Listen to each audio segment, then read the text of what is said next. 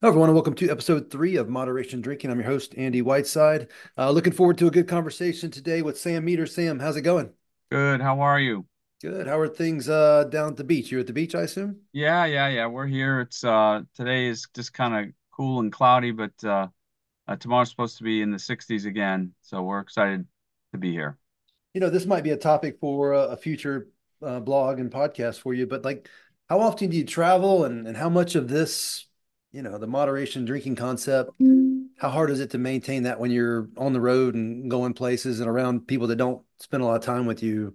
Well, it's a lifestyle, so it's a good question. And one of the things that I created, and wanted to talk about today, launching my concept called Moderation February, is both of my sons live on the West Coast. They're now in college, but for years I would travel out there regularly, and through various iterations of employment, I was a sales manager on the East Coast. So for a few years, I was, really up and down Florida, from Miami up to Maine, and I think what it comes down to is accountability and control. Now that I'm practicing moderation drinking, I have this first round last call challenge coin that I developed, but it doesn't matter what your tools and tactics are, as long as you can take them with you wherever you go. Right. Yeah, it makes sense. Today you got a new blog. It's called Moderation February is here. Last time we talked about dry January being an interesting concept, but not necessarily applicable to what needs to happen. Tell me about Moderation February. Why you came up with that concept? Sure, it's we touched on this. Some of the things we're going to talk about, we did touch on it last month with the dry January conversation, but moderation February, it's a new concept and website, kind of, a shameless piggyback on the popularity of dry January. The premise is really simple. It's a commitment to using a set of tools and tactics that allow anyone to ease back into drinking after a month without alcohol.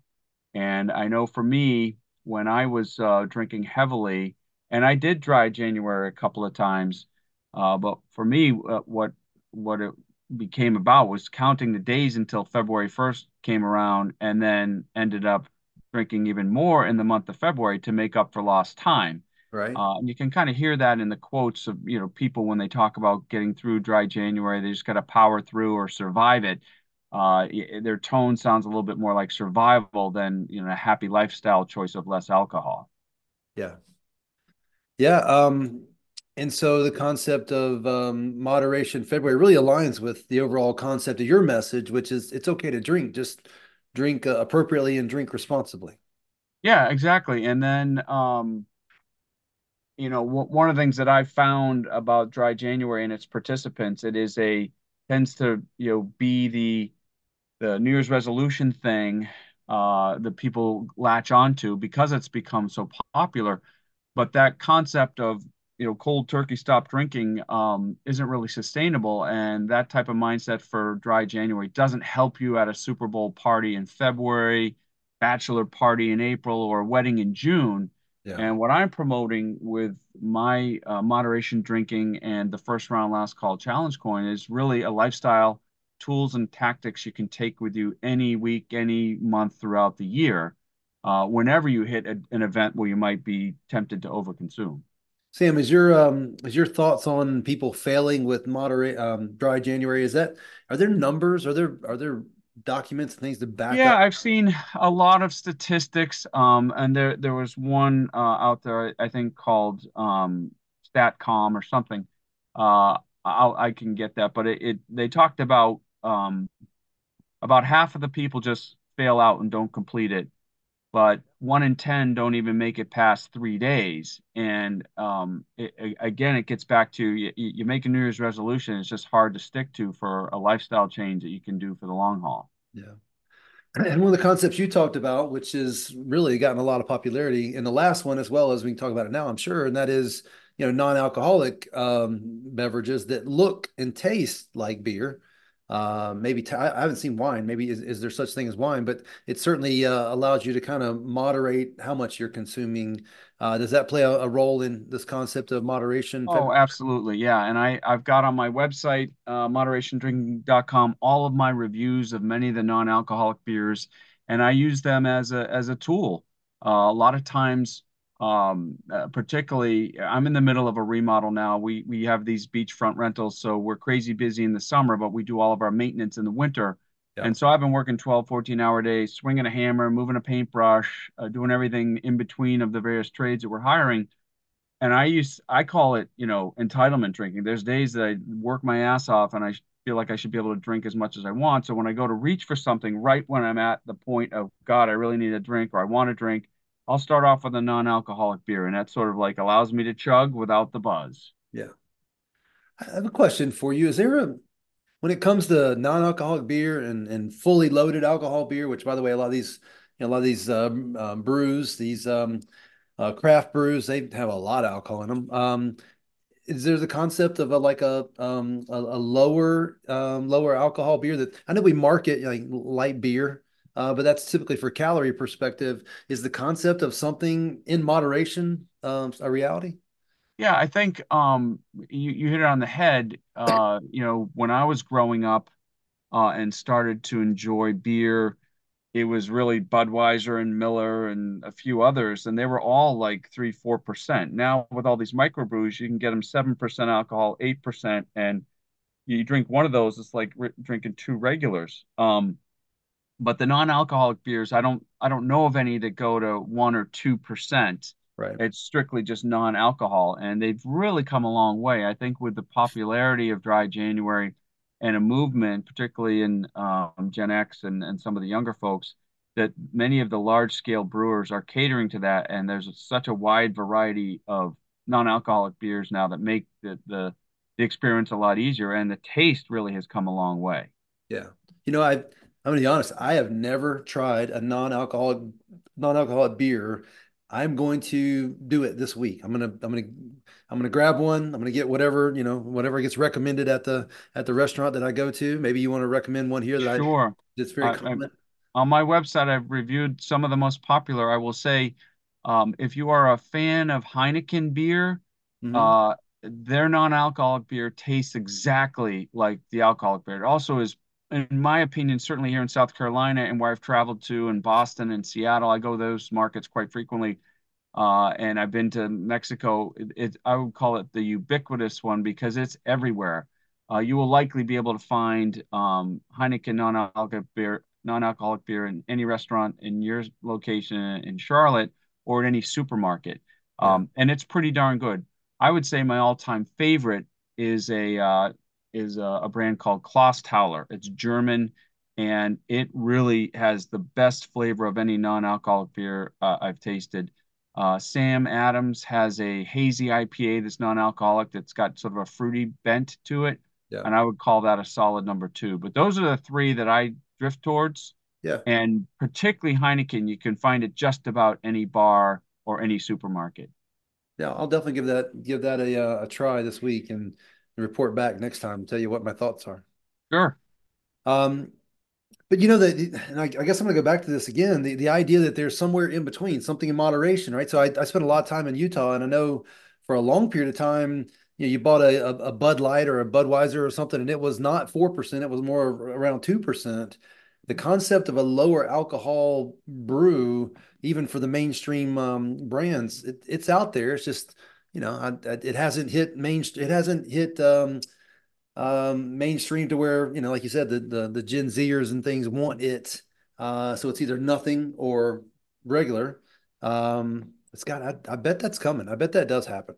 Yeah, and it would be sweet. And I think this is all in the overall heading of specialization. I remember growing up, I knew friends or parents of friends who went into AA, and it seemed like you were either an alcoholic over drinking in AA or you were totally okay with drinking. There was no gray area. It Right. was didn't seem like moderation was a concept.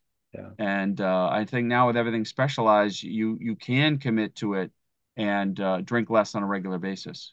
I'm thinking through a conversation I had recently with a high school friend who's obviously now 50 years old. And the conversation was about drinking too much. His wife, say, hey, you're getting kind of chubby and you need to cut back and you're out of control. And my response to him was, well, why don't you just drink, like light domestic beer? And he said, well, that's great, but the problem is I drink it twice as fast. Well, and I know for me, and I mentioned this earlier about, working hard on the remodel, when I am hot and sweaty, tired, or feeling like I worked my tail off, Yeah, and that first beer that I reach for, I know I'm going to drink it fast, and that's why I substitute a non-alcoholic beer for the first one that I have.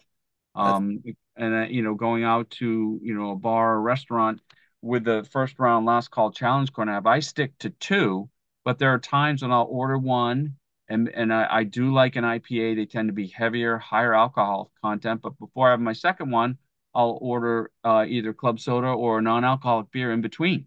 yeah. And that so your friend is right. He might have to drink it twice as fast, but why not interject a non-alcoholic beer of his choice that he likes? Yeah, it makes so much sense, you and I sitting here talking about it, but in practice, I bet it's hard for a lot of people. It is when you're at the bar with your friends and you really want to have a relaxing time and you feel like you've earned it because of whatever day you had.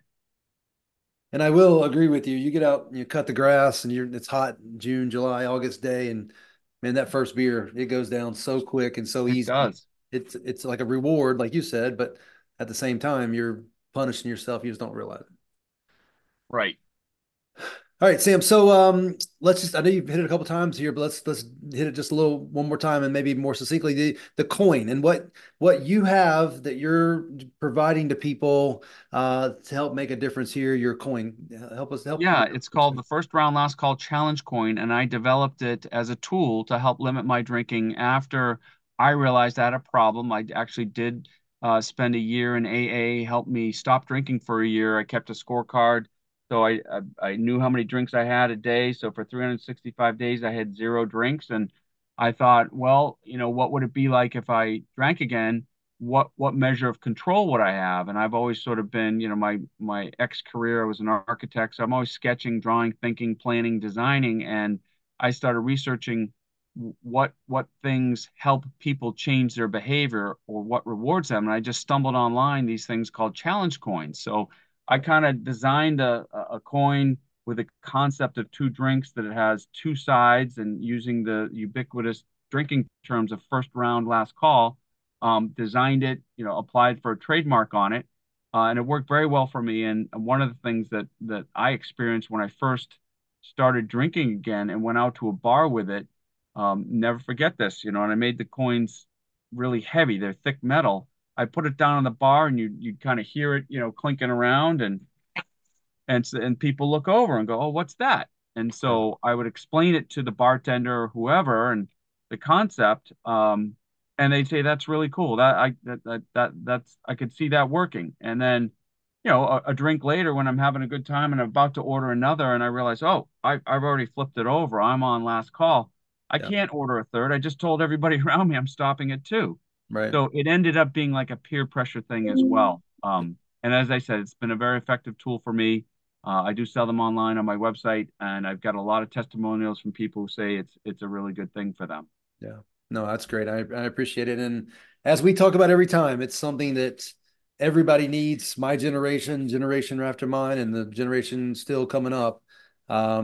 It just makes a lot of sense for people to have something to be held accountable for. Because if not, we see what happens. Yeah, whatever tool they use. Again, this tool I created for me, it was very successful. People started asking about it, so I gave it to family and friends. And when I put it on the website, it actually started selling. But it doesn't matter whether it's a coin or a notebook. And on my website too, you'll see a tab called Moderation Resources. I've got connections in there that could get you in touch with um, I don't want to say therapists or life coaches that specialize in drinking less. There's apps you can literally have an app on your phone where every time you go out to drink, you click a button and you describe what your drink is so you can have a tally of how many drinks you had that much, how much alcohol, all Yeah. kinds of things. And it doesn't matter what you use. My premise is find some tools and tactics that you can limit your drinking so you can control it because it's very easy, as we know, to get out of control with alcohol.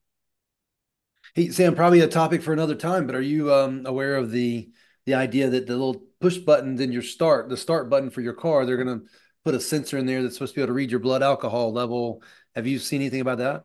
Yeah, I know, we're aware that there was a tragedy that happened on Folly Beach last year where the bride was killed on her wedding night by an alleged drunk driver. And South Carolina, where we live, is one of has the weakest laws punishing drunk drivers. And that's something that looks like it's changing here. That law concept, I know they're proposing it. Um, and manufacturers are saying that it's going to be fairly easy for them to do it. But what I've seen in some of the states I've looked at is that there's been pushback. But Yeah. I applaud any effort that helps people from getting behind the wheel driving when they're drunk. Yeah. At the very least, something that senses it and says, okay, if you're going to do this, you got to override it with a code or something. That would be awesome. Sam, regarding moderation February, and the concept that you come up with here, anything we haven't covered, you'd want to make sure we cover. No, it's just again, it is an awareness that you might be tempted to overdrink after dry January, and consider some tools and tactics that help you dial it back and maintain control in the month of February as you start drinking again, and use those tools and tactics at any time throughout the year. Yeah. Whatever works for you. Right. Whatever works for you. That's the key. Sam, I appreciate it and look forward to talking to you again next month. Yeah, for sure. Thanks so much.